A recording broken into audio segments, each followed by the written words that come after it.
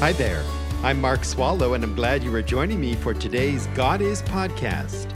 Let's get started learning who God is. Thank you for joining me today from wherever you are and by however you listen as we meet together coast to coast here in the United States and all the way around the world. You are joining us in the middle of our current series with the title God and Our Culture.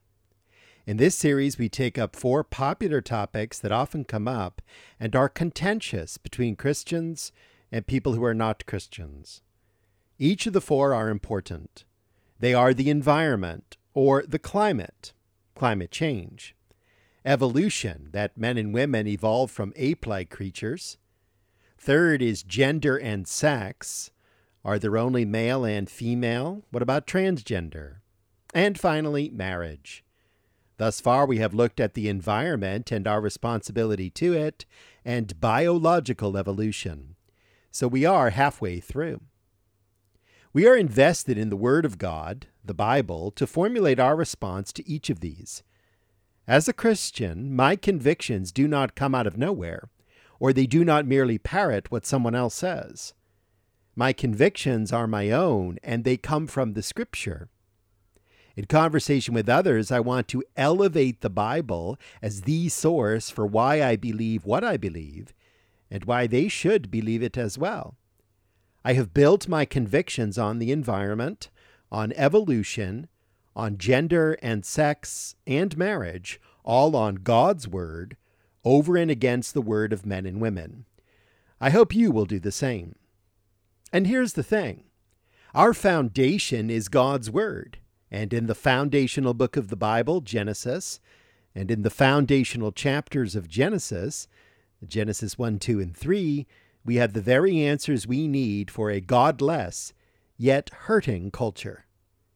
If you have been with us, then you see how this works. In these 3 chapters, we have found ample content to counter rabid environmentalism and the corrupt so-called theory of evolution. We will do the same now with gender and sex. Of course, we will bring in other references, especially from the New Testament, but Genesis 1, 2, and 3 remains our foundational text. As we prepare to talk about gender and sex, I want to begin with Jesus. You might not expect this, but if you will stay with me, this will make sense. And as we turn to our Lord, we find him telling 3 parables in Luke's Gospel, chapter 15. If you have your Bible nearby, turn or scroll to Luke 15. If you know Jesus, then you know he is the master storyteller. No one ever told a story better than him. His stories came from everyday life so that people listening to him could relate. And the stories, or in this case the parables, unveiled deep spiritual truth. The parables we are about to read, Jesus told these to reveal God's feelings for one person who was spiritually lost, but then was spiritually found. That is, one person whom God saves from their sin. Each of these parables speak about the joy God receives when people lost in sin are found by the redeeming love and grace of Christ. So let's start our reading in Luke chapter 15 and verse 1. I invite you to listen carefully to the Word of God through the person of the Christ. Now all the tax collectors and the sinners were coming near to Jesus to listen to him. Both the Pharisees and the scribes began to grumble, saying, "This man receives sinners and eats with them." So Jesus told them this parable, saying, "What man among you, if he has 100 sheep and has lost one of them, does not leave the 99 in the open pasture and go after the one which is lost until he finds it? When he has found it, he lays it on his shoulders, rejoicing. And when he comes home, he calls together his friends and his neighbors, saying to them, 'Rejoice with me, for I have found my sheep which was lost.' I tell you that in the same way there will be more joy in heaven over one sinner who repents than over 99 righteous persons who need no repentance? Or what woman, If she has 10 silver coins and loses 1 coin, does not light a lamp and sweep the house and search carefully until she finds it? And when she has found it, she calls together her friends and neighbors, saying, 'Rejoice with me, for I have found the coin which I had lost.' In the same way, I tell you, there is joy in the presence of the angels of God over one sinner who repents." And Jesus said, "A man had 2 sons. The younger of them said to his father, 'Father, give me the share of the estate that falls to me.' So the father divided his wealth between them, and not many days later the younger son gathered everything together and went on a journey into a distant country. And there he squandered his estate with loose living. Now when he had spent everything, a severe famine occurred in that country, and he began to be impoverished. So he went and hired himself out to one of the citizens of that country, and he sent him into his fields to feed swine. And he would have gladly filled his stomach with the pods that the swine were eating, and no one was giving anything to him. But when he came to his senses, he said, 'How many of my father's hired men have more than enough bread, but I am dying here with hunger. I will get up and go to my father, and will say to him, Father, I have sinned against heaven and in your sight. I am no longer worthy to be called your son. Make me as one of your hired men.' So he got up and came to his father. But while he was still a long way off, his father saw him and felt compassion for him, and ran and embraced him and kissed him. And the son said to him, 'Father, I have sinned against heaven and in your sight, and I am no longer worthy to be called your son.' But the father said to his slaves, 'Quickly, bring out the best robe and put it on him, and put a ring on his hand and sandals on his feet, and bring the fattened calf, kill it, and let us eat and celebrate. For this son of mine was dead and has come to life again. He was lost and has been found.' And they began to celebrate." This is the word of our Lord from Luke chapter 15, verses 1 through 24. For many of us, myself included, these are some of our most favorite words that Jesus ever spoke, because we know what it was like to be spiritually lost until Christ found us. My intention in sharing this with you today is not to give you a systematic teaching on what is here. I have a broader point to make. That being said, I think it is valuable if I pass along to you a couple of comments on these 3 parables. I will do that in a moment using a succinct insight from another Bible teacher. But first, let me repeat and comment on verses 1 and 2.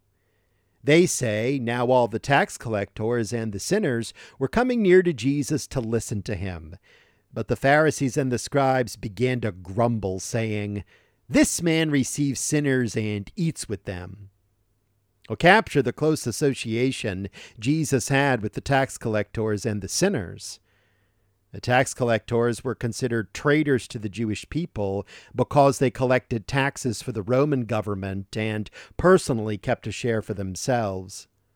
And sinners, immoral persons, deeply unrighteous, and irreligious people, these were the ones who came near to Jesus to listen to him. Well, the Pharisees and the scribes, the religious leaders, could not stand tax collectors and sinners, and they were disgusted that Jesus received sinners and ate with them. William Barclay comments on the mentality of these strict Jews. Their attitude was not, "There will be joy in heaven over one sinner who repents," but "There will be joy in heaven over one sinner who is obliterated before God." Unquote. Please keep in mind the radical difference in attitude between Jesus and the Pharisees and scribes towards the tax collectors and sinners. And now let me quote from John MacArthur's commentary on Luke 15, as he summarizes nicely and accurately for us what is in these three parables.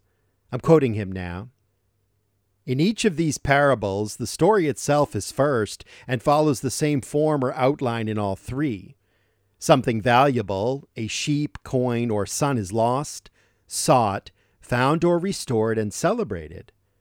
The second layer consists of an ethical implication that everyone would have understood. Did the shepherd do the right thing in leaving the 99 sheep to look for the one that was lost? Should the woman have dropped everything to search for her lost coin? Was the father right to take back the son who had wasted his inheritance? There are theological implications in the lessons each parable teaches about the kingdom of God. The final layer involves what the parables teach about Christ. All three parables also illustrate an aspect of the lost sinner, who like a sheep is stupid and helpless, like a coin is senseless and inanimate, and like a rebel son is wicked and destitute. In each case, the seeker, the shepherd, woman, and father, represents God, who after restoring the lost sinner rejoices along with all those in heaven. Close quote. These insights are valuable for us when we consider the parables as a whole. What I am drawn to, as we begin to discuss gender and sex, is what Jesus teaches concerning God seeking and finding the one who was lost. Notice it was one sheep, one coin, and one son. God puts a lot of effort into finding one. Like the shepherd, the woman, and the father, we should put a lot of effort into finding one. And that is what I want to discuss next time. How does Jesus' teaching help us in a culture with a radically different view on gender and sex than the one we have? Well, let's find out as we continue together to discover who God is. Thank you for listening to this God Is podcast. Drop me an email and tell me what you think. mark@godisministry.org. That's mark@godisministry.org. Please do share this with others and be sure and join me for the next one.